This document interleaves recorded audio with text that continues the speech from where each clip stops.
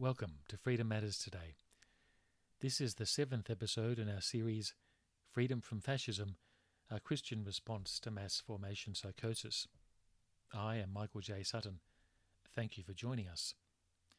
Today we are looking at how mass formation psychosis in COVID split the church and will lead to the Great Divorce.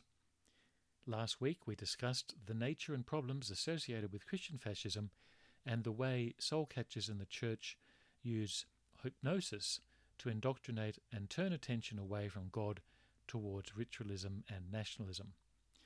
There's nothing wrong with nationalism or sentimental views of the past. We all have them. We tend to fondly remember events or people we have experienced or encountered. But fascists of all types, however, go further and engage in a reimagined past, a fictional past, invented for political purposes. Their followers become a socialized weapon to enforce contemporary conformity and rewrite history. The problem with Christian fascism and its historical revisionism is that you cannot return to something that never existed in the first place. This perverse obsession with the past, coupled with the magic show of the Mass, separate people from God in Christ because Christian fascists have replaced the gospel with religious atheism. They believe in public morality, not personal faith. They believe in a twisted version of Moses and the law, and not the grace and mercy of Jesus Christ. Christian fascists are relentless in excluding people based on their list of unforgivable public sins, while Jesus welcomes all to come and find freedom, forgiveness and hope. The God of Christian fascists is shaped by their loyalty to the state, while Christians have their faith shaped by their loyalty to God. The religion of Christian fascists is shaped by whatever whim or policy or edict flows from people in power. The faith of Christians is shaped by the person and work of Emmanuel, God with us. The Great Divorce is coming, and it is long overdue. How did mass formation psychosis in COVID split the church? How will it lead to the Great Divorce? During COVID hysteria, many churches, priests, pastors and ministers bowed and bended knee to the state, not only closing their churches, but condemning anyone who had a point of view that differed from the now discredited narrative of public health policies. Many priests brought politics into the pulpit and told their congregations to get vaccinated. Many openly criticized other Christians who held to different views, ostracized them, and many lied about the work of God in the world. We often heard statements like the following: God wants you to get vaccinated. God wants us to love others, and the proof of this is our vaccination.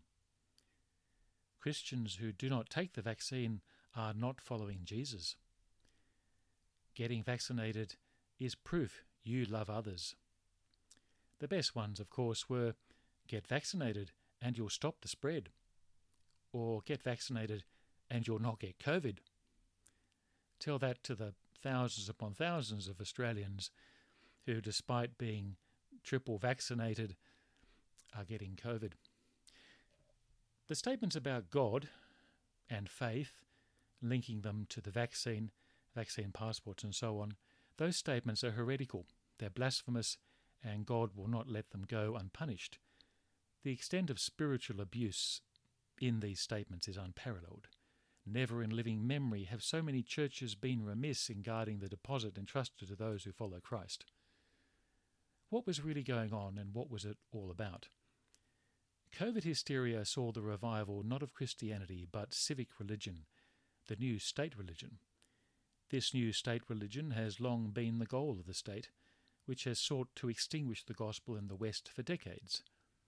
Christianity took a major hit in COVID. That was the goal of people in power: take down the church. It was mission accomplished. Those who remained in the churches will now need to remain on their knees as new directives come down the chain of command, including condemn Russia, promote climate change policies, and accept the new public morality. Some people have called this the social credit score system, but I refer to it in the old-fashioned way. It's a series of loyalty tests. The new standard for Christians in the West will be their loyalty to the state through a series of public affirmations, statements, and lifestyle choices. COVID hysteria was not the first loyalty test. The first was the war on terror. And I'm sorry, but it's all downhill from here. There is no new normal and no return to the good old days. You see, people in power and some in the church have had that conversation with the big guy down here. Like he promised people in the past, he promised them power and money and control. But he has no intention of giving it to them. He will stab them in the back, as he always does. That is his modus operandi. But people keep falling for the old tricks. After all, they're only human. But once you start bowing to the state, there is no getting up again. The cup that these priests and ministers have been asked to drink is full of poison, and there is no cure. Strong states don't need or care about loyalty. It's presumed and given in times of crisis. But in the last 20 years or so, we have seen the erosion of the credibility and longevity of the state in the West, the crumbling of legitimacy. Check your Bibles about the rise and fall of nations. What is the future of all nations? The future of all nations is dust, and if they're lucky, gradual but certain decline. Others end in fire. The future for nations today will be no different. No nation is under God's special eternal protection. But not everyone, however, bows to the national religion or to the dictates of the state, and it is for their sake that the great divorce is coming. In the days of Elijah the prophet, 7,000 refused to bow to Baal. In the days of the Apostle Paul, during a time of great loneliness, he was reminded by the Lord Jesus that, "I have many people in that city, and Paul, you are not alone." In the days of Imperial Japan, only the members of the non-church movement and a few other groups or individuals stood up for Jesus Christ. The rest bowed to Showa and gave up their faith. Uchimura Kanzo, the founder of the non-church movement in 1891, refused to bow to the Emperor of Japan during the Imperial Edict of Education, causing great controversy. He went to the church, expecting to find support, but they all told him to bow to the emperor as a living god. Well over a century later, many Japanese people still know the name of Uchimura Kanzo, because he held on to his beliefs and refused to compromise. The reason the Japanese church is so small today is because of the apostasy of the 1930s. In the days of fascist Germany, members of the confessing church stood against Hitler and the Nazi Party, while most German Christians supported the fascists and supported the Holocaust. In the days of the supreme power of the Church of England, the Puritans suffered at the hands of the state, and in 1660 some 2,000 church ministers were excommunicated for failing to bow to the Book of Common Prayer. John Bunyan, the author of Pilgrim's Progress, was one such man. He was put in prison for 12 years for not submitting to the authority of the Church of England. In every case of mass apostasy, the apostate bishops, priests, archbishops and pastors have their clever theological arguments, their word plays and semantic obfuscation to defend their every repudiation of the gospel, as they have done during COVID hysteria. The Christians who lined up to support vaccine passports were apostates. Like Esau in the Old Testament, they were happy to sell out their faith for a bowl of soup, like Judas for 30 pieces of silver. As I've said before, churches and Christians that closed their doors to the unvaccinated or promoted vaccination policies in the pulpit or wrote COVID theology betrayed Christ and betrayed God's people. During COVID hysteria, however, people in power were genuinely surprised at the opposition. You could tell it in their faces during press conferences. For the first time in their life, they had encountered genuine Christianity. They had never seen it before. The only people they know are Christian fascists. Even the apostasy of prominent evangelicals and churches to follow the script from people in power did not stop them. The loyalty of this group of people, their loyalty was to God, not to their priest. What this represented was rebellion in all major denominations as people realized their pastors, priests and bishops were fake and spiritually corrupt. These new churchless people want a more personal faith, not bound by top-down laws and rules. The institutional church lost control of many of its own people. This was a broader problem for the state.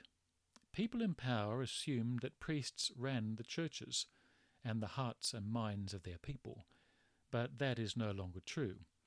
COVID hysteria showed that for many Christians, God is the one in charge of their life. They only attend a local church out of convenience, not denominational loyalty. This was a shock for both the state and the church. But it was also the realization that not all Christians turn up to state-sanctioned churches. There are many underground churches, home churches, informal churches, and so on. This represents a threat to the state and the power of Christian fascism. The idea that Christians are reading their Bible, meeting outside of official state-sanctioned buildings, and refusing to identify with denominations terrifies the state and horrifies people in power who quickly label them extremists or conspiracy theorists. But these people are strong. They are spirit-filled, and no priest or bishop controls them. They follow Jesus even when their churches tell them not to. Many Christians who refused to toe the line on COVID policy were sick of the lies, sick of the double standards, and sick of the restrictions. COVID split the church in the West down the middle. Consequently, it will never be the same again. COVID brought apocalypse, a revelation of many things kept secret. COVID was certainly God's doing, or at least God was weaving his purposes through COVID as he does through everything. Certain men meant it for evil, but God meant it for good. Churches aligned to the state showed their true colours and their true loyalty, and finally in Australia the ambiguity is over that has lingered since the 1959 Billy Graham Crusade, the high point of post-war evangelicalism. We know now that the established churches have engaged in a very successful pro-state counterattack to revive public morality, loyalty to the state, and the removal of the gospel from most churches, following the pattern in other countries. The Anglican Church, which used to be the heart of evangelicalism, has fallen. It will not rise again. It is too busy proving its loyalty to the government. It is Australia's de facto establishment church, after all. That means it is doomed, like all the others. The great divorce is coming. It should have happened centuries ago when the church and state nominally divorced and went their separate ways, but religious people in power could not give up their power and have continued to meddle and interfere in nations for centuries. Nations have lingered for centuries in this limbo, this quasi-world where societies are not quite secular and not quite sacred. Liberal democracy has been the secret sanctuary for the continual survival of the old aristocratic fascist church. But now democracy is faltering. What will become of the old regime? The Great Divorce is the separation of church and state and the final, long-awaited death of national churches, their surrogates and operatives, disciples and propaganda. Some are in an advanced state of decay, such as the Lutheran Church in Sweden and Germany, and the Italian Church. As it says in Proverbs chapter 10, verse 7, "The memory of the righteous is a blessing, but the name of the wicked will rot." The churches are rotting. There is decay everywhere, and this is the hand of God. He does not need to squash churches. They are simply falling apart because they neglect the cornerstone, which is Christ. The final demise of the national church, the church of the establishment, national religion, institutional religion, whatever you'd like to call it, is a blessing to be embraced. One of the great obstacles to the proclamation of the gospel is the national church and national religion, where people confuse national identity with Christianity and Jesus Christ. Jesus is not on their side. Jesus is not a nationalist. He came for all nations. He came for all people, not just people who speak English, and not just the English. He is on the side of truth, because he is truth. Sadly, he would not be welcome in most churches now, because he would not fit into their vision for public morality and loyalty to the state. Like many, I believe in the good news of Jesus Christ, and that this good news is for all people everywhere. But like many, I am also deeply aware of the problems Christianity has associated with the West. People in India, China, Japan, the Middle East, and even Europe believe that Christianity and the West are inseparable. To give you an example, Uchimura Kanzo experienced this as a young man when he and a few Japanese men who had recently been converted to Christ decided to start their own church, only to face stiff opposition from the missionaries who told them that the only true church was Presbyterian. We laugh now, but then it was no laughing matter. He was expelled as a heretic, but when the time of trial came, the Presbyterians in Japan lined up to apostatize and bow to the emperor as a living god. Why does every church need to be Western? Why the steeple or the church building or denominations? Why are churches so stubbornly based along national lines or lines deeply rooted in Western cultural experience? This is not Christianity. If this association remains, the prospects for the future of the gospel are in jeopardy. The only way the gospel can survive, the West, is if it is severed from it. How many people think Christianity is Western and Jesus is an American? Churches reflect European ideals, values, and histories. Why should Christians around the world with other traditions and cultures copy the West when the Bible gives them complete freedom? COVID hysteria split the Australian church down the middle. There are two general groups. In Australia, the churches that support lockdowns and vaccine passports tend to be churches that cannot survive without government money. They are asset-heavy, with buildings and schools and hospitals, lots of debt, lots of property. Their faith is ritualistic, either the Mass or the sermon. They talk about their special, exclusive traditions or values. They love their money, and they always want more of yours. Their loyalty is with people in power because their power is a derivative of political culture. They either reject the exclusive claims of Christ or feel uncomfortable talking about them, especially among their rich friends. Their churches tend to be oppressive and authoritarian. Many evangelical churches towed the line of COVID hysteria. They are usually wealthy churches and connected to the old white aristocracy that runs Australia. They tend to believe in a white Jesus who does not want them to challenge their wealth. Most of the older churches that support lockdowns and passports have been hollowed out by years of abuse, a reputation of toxicity and corruption and irrelevance. They are all facing certain extinction. The church in Australia is completely irrelevant to the lives of most people. The leadership of the church is too corrupt, stupid, or culturally inept to notice. Christian fascists run most of these churches now, and the government sees the church as a key pillar to promote the new patriotism, the new public morality, how to be a good citizen, how to be loyal, how to conform, how to obey. As I said before, the poor evangelicals in these churches just have not read the fine print. They will soon be shown the door or asked to compromise or join the new holiness crusade to make Australia a nation of self-righteous people. In that world, there will be no need for God because everyone will be outwardly good and obedient. That ones that don't support the church lockdowns and the passports are often smaller churches, newer churches, and a few older churches that have a reputation for being a pain in the neck. There were a few of those. There were a few surprises. but overall these churches tend to be poorer and outside fixed ecclesiastical structures. They're not old enough to have stale, dead rituals or traditions. For them, it's about living out their faith daily, starting new things and having an open Bible. Theirs is a real faith, a faith of the everyday, one that is not confined to a sterile Sunday service.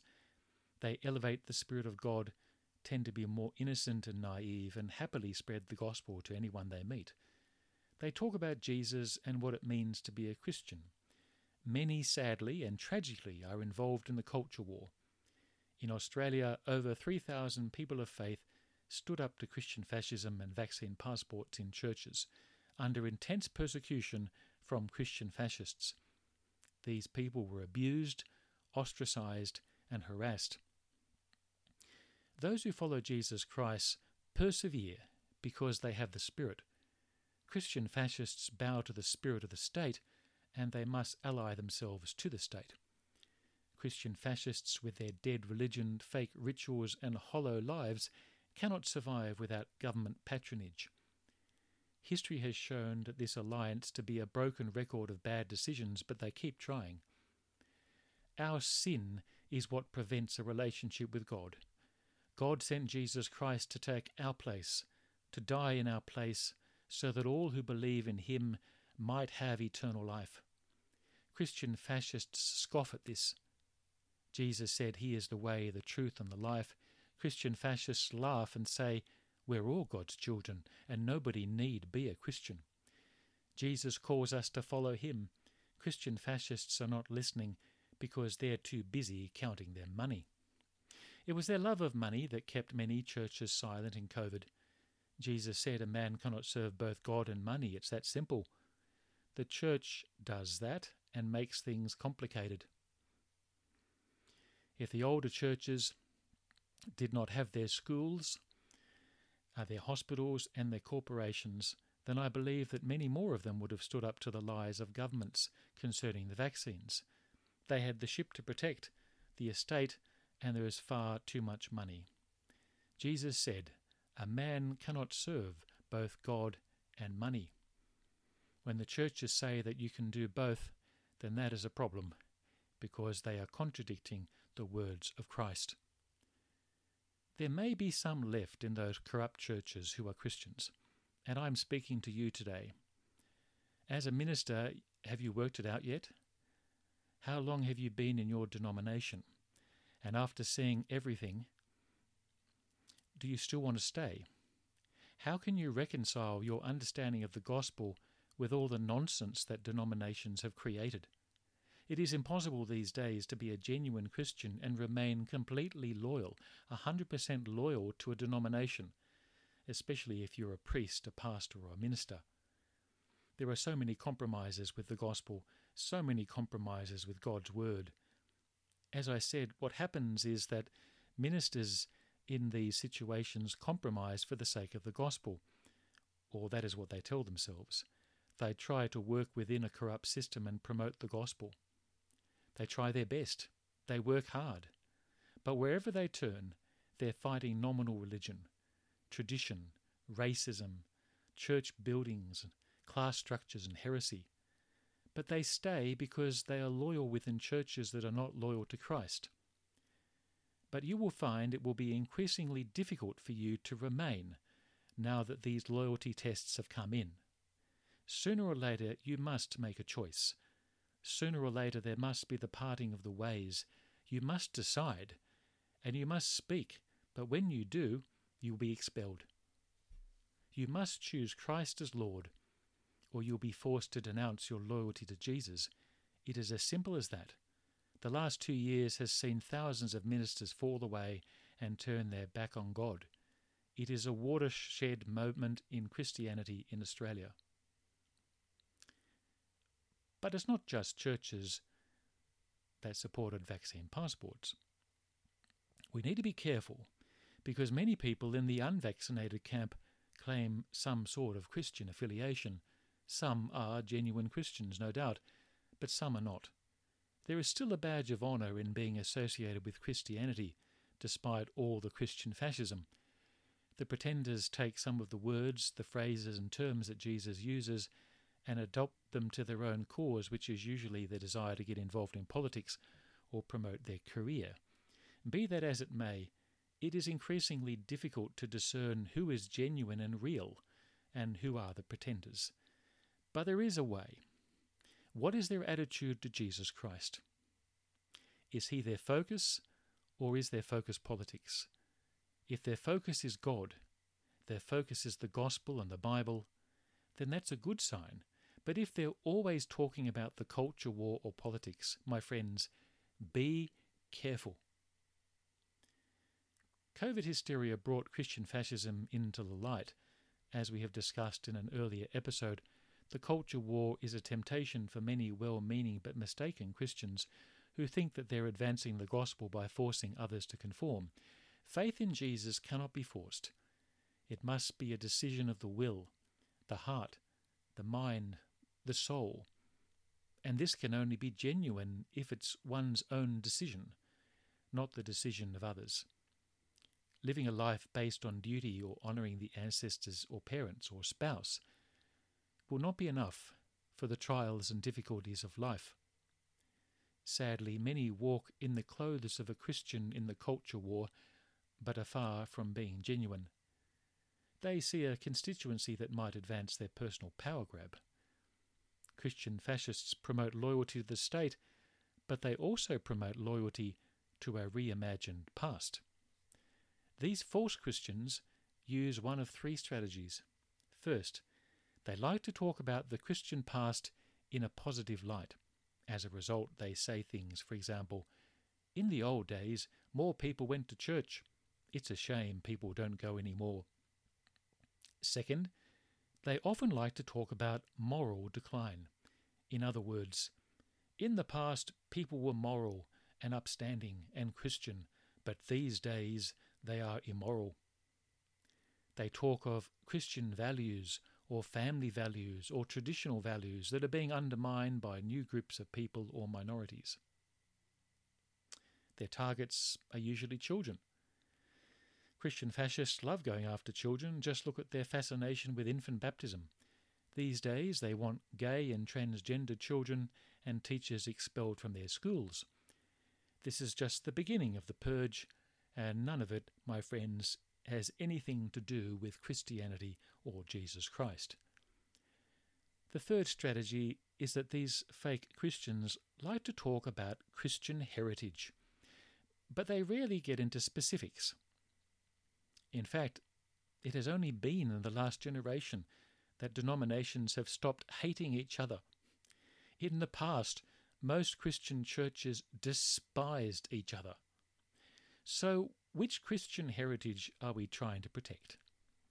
It is easy to see, therefore, that these three strategies have everything to do with a reimagined national past and nothing to do with Jesus Christ. Jesus is a footnote to their ambitions and a name, someone who is useful only as a slogan. There are many versions of this Christian fascism, but they are all basically the same. They may wear different suits, but they were all made by the same tailor. Christian fascism is not Christianity because our relationship with God is a personal one, not a collective one. Nations concern people, but God is concerned with the individual. It's the same in the Old Testament for the people of God. Read Proverbs and Psalms and Ecclesiastes. These were national books, but individuals are addressed in terms of choices they needed to make in their lives, living in the paths that God had presented them. God's communal concern is never at the expense of the personal, because then he would not be a personal God, but a distant God. That is, consequently, the goal of Christian fascists. They want to turn the gospel away from a personal relationship with God to a distant national relationship with something God shaped, their ancestors and their lives and their past relationship with God. The culture war is not a personal relationship with God, but a collective relationship between the nation and its citizens. Christian fascists insist that their nation has a Christian character rooted in the past which has been overturned or is under threat.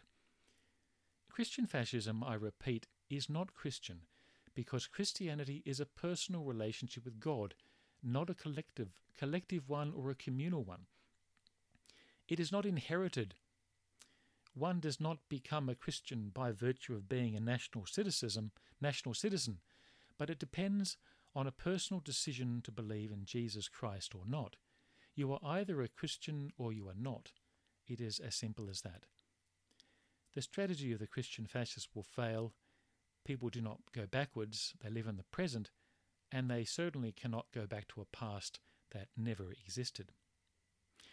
Like the Nazis who invented Germanic myths to prop up the Holocaust, Christian fascists have invented a fake past. This reimagined past never existed. Take Australia, for example, and ask yourselves, when were the glory days? When was the nation Christian? Was it during the time Sydney was a prison colony and convicts were handed out to the landed gentry like slaves to work the land, or sent to Tasmania to endure terrible cruelty and suffering? Was it then? Was it during the time the landed gentry and their friends in the church went out and slaughtered the indigenous people, the men, the women and the children? Was that the good old days? Or was it during the time of the Yellow Peril, when people were turned away from Australia because they were Chinese? Or was it during the White Australia policy, when people were excluded from Australia because of their race and their background? Or was it during the days of sectarianism in Australia, from the middle of the 19th century until now, when Catholics and Protestants hated each other? When was this magical time when Christian values existed, when Australia was Christian and everyone went to church and everyone loved their brother? Please tell me. Christian fascism is also out of place with a modern society and will fail. Vaccine passports are loyalty tests for failed states, not strong ones. Fascism cannot survive for long because the world is too complex. A true Christian can thrive anywhere by rejecting Christian fascism and the culture war and following Jesus without the concerns of labels, prejudice and traditions. Modern problems often require complex answers, and Christian fascism does not have any answers, only people to blame for the problems. Christianity will flourish as Christians listen to the Spirit, go back to the Bible, and follow Christ. Those who are determined to stay in the old, corrupt denominations will worship in silence a God who has long since moved on. As for loyalty, who would you trust? Those who refuse to change their principles, or those who would simply do as they're told? Who would you trust? Those who remain loyal to their friends, or those who would snitch on their parents or children if they attended a protest? How could you raise your children with the policy of our world today, which is, truth becomes true when we tell you it is? What they're saying is that there's no such thing as truth. In that world, you can trust nobody. And perhaps that was the goal of COVID hysteria, to weaponize the population, sow distrust and division, and keep people in fear, waiting for the next loyalty test. Watch them obey, my friends. It took them 6 months to demonize the unvaccinated. Only 6 months. It took them a month to demonize Russia. They're getting better and better.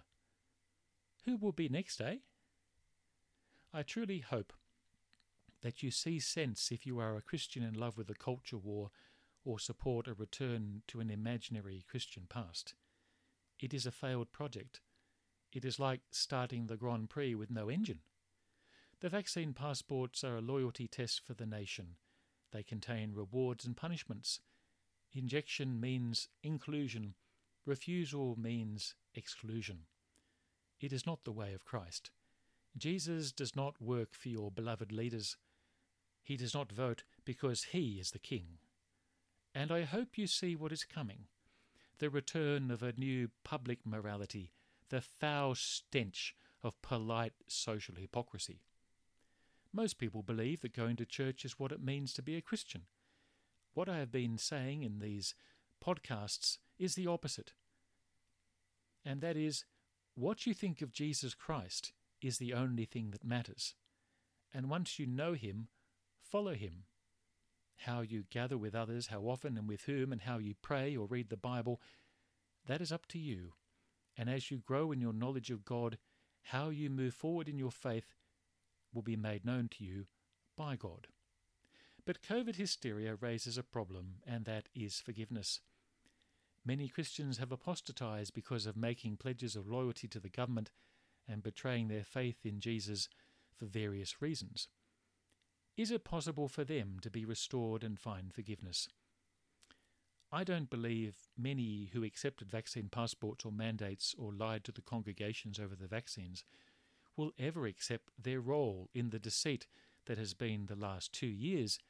Many of them are already lining up to prove their loyalty by condemning Russia and Putin. Their churches will continue the shift towards public morality and away from the gospel. They left us because they were never of us, and they will soon line up to betray God's people again when it suits their hip pockets and their pride. But I am reminded of Psalm 130. That psalm reads, "If you, O Lord, kept a record of sins, then who would stand?